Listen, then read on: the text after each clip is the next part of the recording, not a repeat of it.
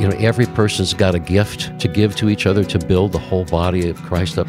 That's what kind of drives me, is enjoying the diversity of God's gifts and trying to help people do the same so they can not try to conform each other into our image, but into God's image.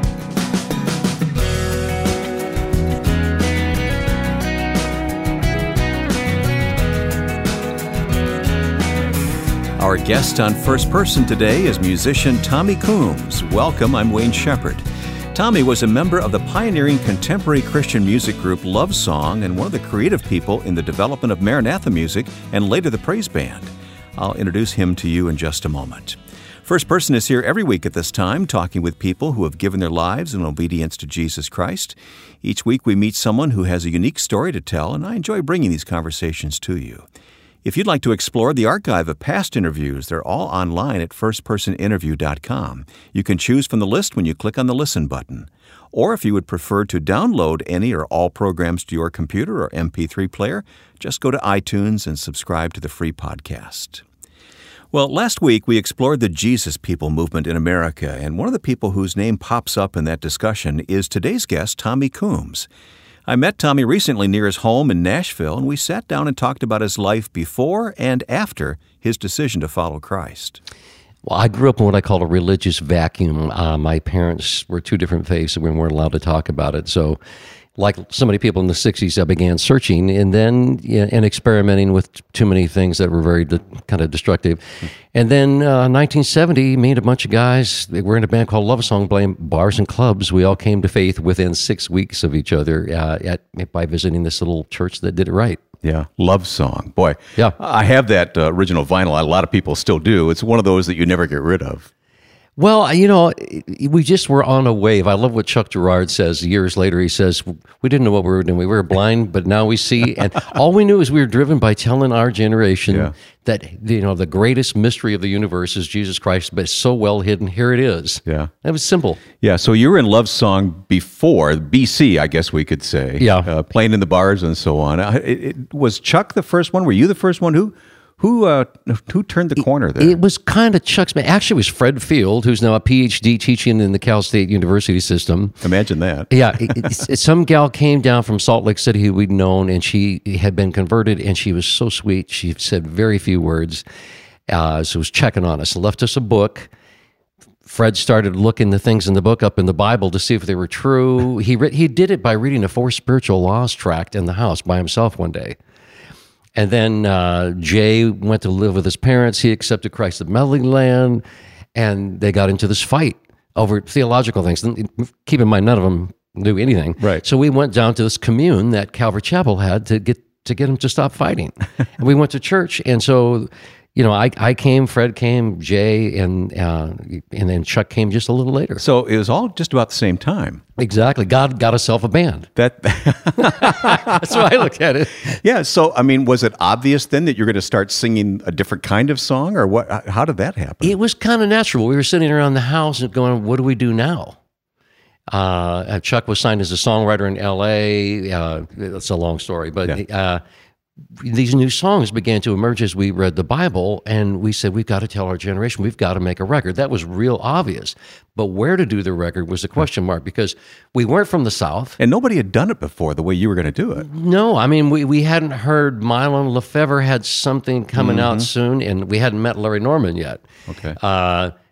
He was on Capitol. So we just said, we started looking into it, and we said, we're not from the South. We don't sing gospel quartet music. It means nothing to us. I'm sure they're wonderful people, and we're not urban people. We don't do black gospel. We just got. Who are these guys? We just got to do what we. I guess we just got to do what we love to do, and that was the beauty of it. And that's something I hope the younger generations will do. They, like David, don't wear Saul's armor. Yeah. Oh, I see what you mean. Yeah.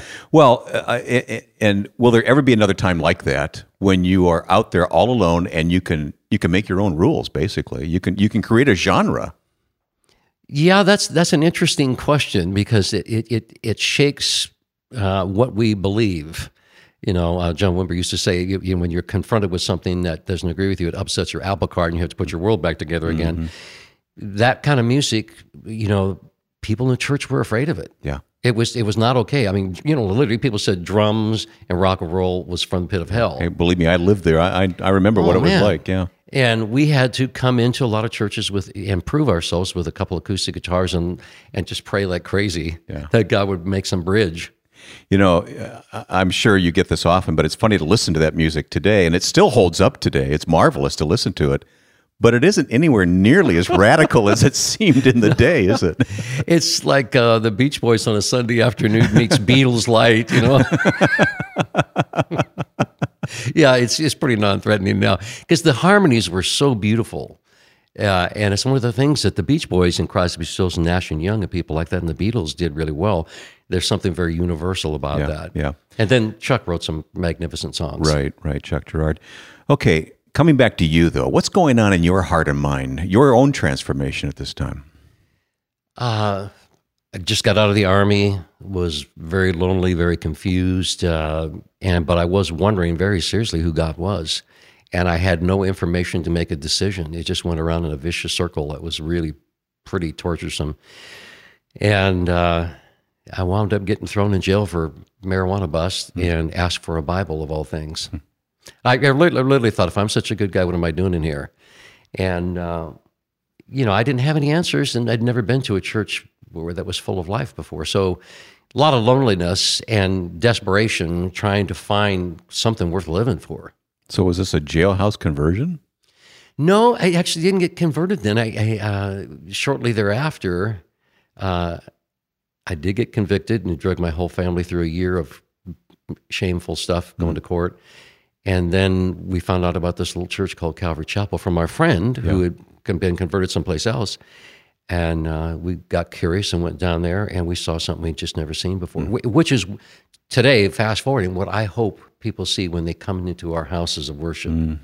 They feel and sense the presence of God, because that, it changes everything. I want to get to that later because you are no less active or influential today in giving God glory through music. And I want to talk about that a bit later, but I've got to know how you got to where you are. So take me through those steps in your life. Well, so here I'm lost and lonely, I'm searching, and we go into Calvary Chapel, and the first night I went there, it was maybe 200 people, real mixed age group, something you didn't see in the drug culture, people really different from each other, loving each other. Long hair, short hair, no hair at all. Yeah, that's pretty much the whole deal, furs and bare feet, So I'm watching these people, and I sense that God is there, and they actually know who He is, and they love Him.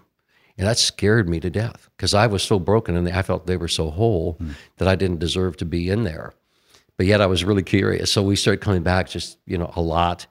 And I went back to work in a factory at night times and got kind of cut off from being able to go to church about a month into my journey. And I still hadn't been saved. I was trying to figure it out, which I think we have to give people time to figure it out. So I get a good news from Modern Man. I'm working in the factory. I'm reading it on every break. I'm staying awake at night reading it.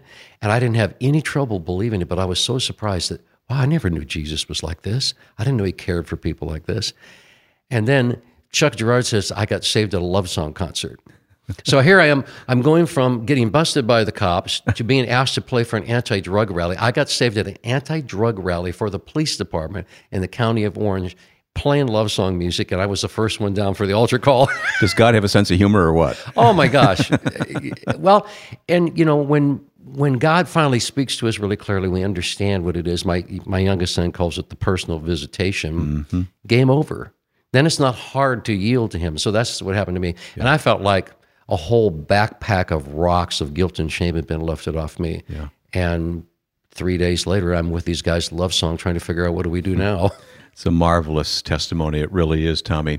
Fast forward. Another genre of music springs up, and that's the Maranatha music, and you led the charge on that for many, many years. Well, I wrote the very first worship song that was recorded on the very first album. Which was?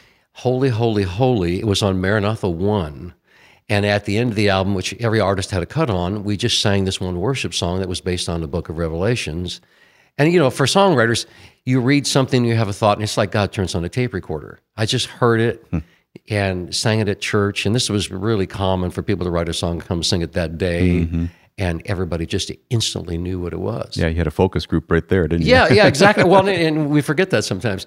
Then Mike McIntosh came to me when we were in the tent, and he asked me to produce an album of all these songs that were blown around like the wind, and that was the first praise album. Yeah. And that sold about 300,000 copies. And they said, Yeah. well, hey, can you do that again? Yeah, well, I was going to ask you because here you are in California making this worship and praise music, Yep. and I'm in the Midwest at that time. Do you have any sense, other than sales, of what an impact it had on churches and on the evangelical world? Probably not in the early days. The interesting thing was we weren't trying to invent anything. We were just trying to capture what was already going on. And I was very aware because we traveled all across the United States. It was happening in Kansas City. It was happening in Seattle, El Paso, and London.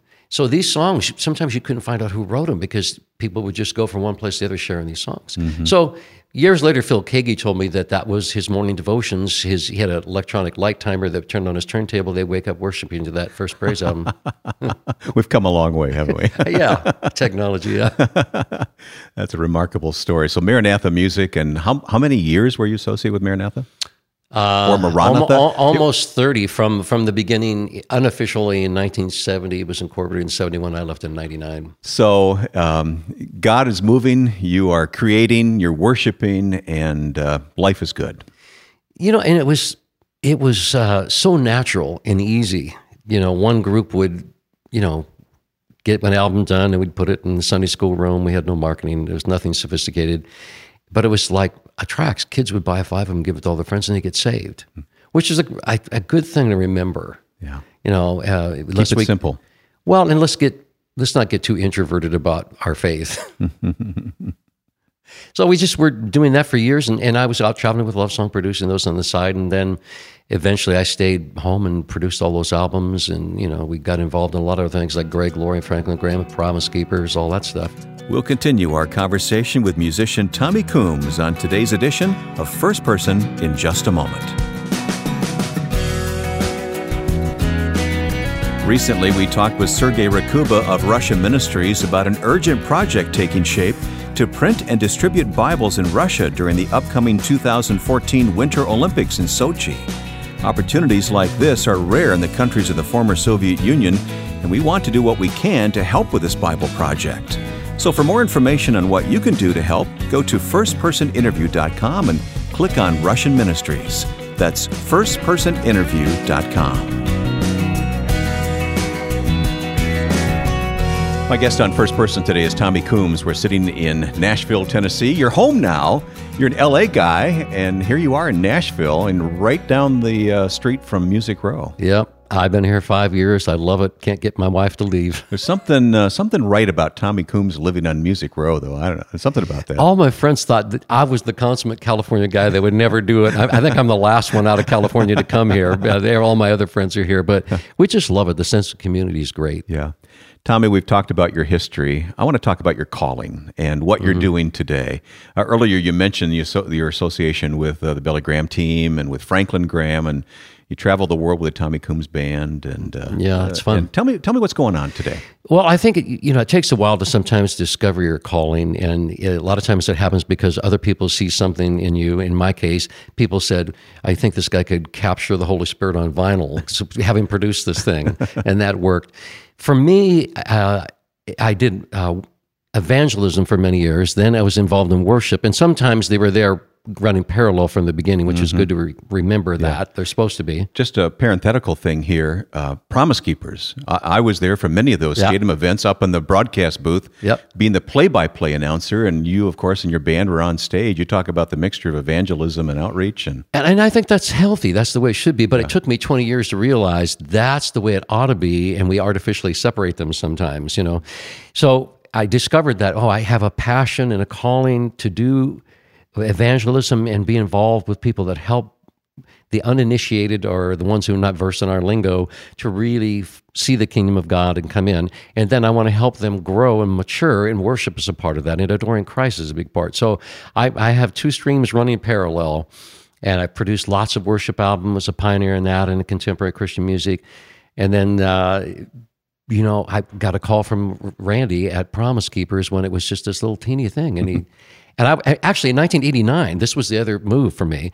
1989, here I am, a record executive, working 68 hours a week, producing albums, helping Sweet Comfort and Parable, and all those Liam Patel and all these people do their albums. Other people produce their music. Yeah, and I enjoyed that as much as being the artist, but In 1989, I had been carrying new songs and cassettes in my pocket for 2 years, playing them for record execs, trying to get them to see there was something new that needed to happen. I had one cassette was Lord, I Lift Your Name on High, and another one was Jesus Mighty God, both from Rick Founds, and then there was something from Lenny LeBlanc and Kelly Willard and all these people. I said, something new needs to happen. These can't go on a regular, sleepy, quiet, folksy praise album. And that became Praise Band. Okay. And finally the guys at Maranatha said, yeah, you go do that. So I did it, and in the middle of recording that album, I felt like the Holy Spirit was saying, hey, I want you to get ready. You were called. Yeah, it was. I never thought that I would personally be involved in that again. I didn't know if we would see such a powerful move again in our culture. And I was just trying to be a good father and a dad and not be slothful, these kind of things. And I found a meaningful way to serve the Lord. But then all of a sudden, I went to Greg Laurie and I said, I think this album, here, listen to this album. And of course, this was the first recording of Lord, I Lift Your Name on High. The guy his name was Rick Founds, dear friend, worship leader in my local church. So I do that album, and then I said, I put together a team, and we do Sundays and Mondays with Greg Laurie. The thing blew up. And that's what went into Franklin Graham and Promise Keepers. Okay. There was a new wave happening. Like Greg did something at Anaheim Convention Center. I saw 5,000 people come forward. And I got on my knees and cried like a baby. I said, Lord, I'll do whatever you want me to do. I'll change. I'll give up my job, whatever. If you want me to do this, I'll do it. But isn't it interesting? A lot of people get very good at what they do, and then they move into the office, so to speak. Yeah, easy to do. And they stop creating. Yeah. God called you back to creating. I'm glad he did, because I'm pretty good at the office thing and the admin, but it doesn't fuel my passion. I do it because it needs to be done to be responsible in the follow-through of what you promise people you're going to do. But it's much more exciting for me to be on the cutting edge of a vortex of trying to pioneer something new where I feel like God is saying, go do this, and nobody else gets it yet. I love doing that. You love to upset the apple cart, huh? Well, not intentionally, but I love following God, and it scares me to death sometimes because you're going into the unknown, it's insecure. Yeah. But then if he's in it, he'll hold you up. So life today is what for you? Well, I have about 3 or 4 things. I'm kind of a professional juggler. I have, about a third of my time is working with Franklin Graham all over the world, and I still have a band called the Tommy Coombs Band in California. 11 wonderful people. We have very funny passports because we'll go to South of Sudan, we'll go to Haiti, we'll go to Japan and Africa and do things for kids. It's really diverse. But he's a very brave guy who has a heart for the poor. Yeah. And I love going into these cultures where you really have to keep your eyes and ears open to communicate cross-culturally. Yeah. I love that challenge. So is the music and the worship music kind of a cultural bridge in a sense? Oh, yeah, I think it is, in that sense, the universal language. And it can connect you immediately with people. Emotionally, they go, I like these people. We have sung the title song, My Hope, that one of the gals in my band wrote, Annie Barber. That's part of this Billy Graham thing that's coming up, in about 17 languages. Like when we go to Brazil, we learn 9 songs in Portuguese. Wow. We sang everything in Portuguese, which is a lot of work. But it says, hey, we care about you guys. Yeah. And then I've got a new thing that I've been pioneering called Music Compass, which is kind of helping artists find their way, so to speak, that compass. In both worship and in being an artist, in knowing how to take care of all the things that go into pursuing that kind of career or calling. That's real important to me. I've got boys who are both professional musicians and I'm surrounded by a lot of non-Christian musicians who are super talented, but their life is a little sketchy. So I just have a heart to help those kids. And, I'm still married to the same woman. And then, of course, Love Song, about 3 years ago, there was a big box set that came out. And so we did about 100 concert tours then, too. And we're still talking about doing some more. So that's really fun. I hope you do. I really do. So that fills up my life. Let me take you back to Music Compass, because this is something I wanted to talk to you about. And that it really is mentoring. That's what it is. In one word, that is it. And I want to do 2 things. I want to help people who see themselves as an artist, who don't see themselves as a worship leader. We forget about these people, how they can impact our culture. Whether that's being an artist in contemporary Christian music or completely being brave enough to say, my calling is out there in the marketplace, and I don't want to sacrifice my Christianity. I don't want to leave that back home to be a successful artist and do the music I want to love. That's much trickier. But also being a successful worship leader, serving in your church.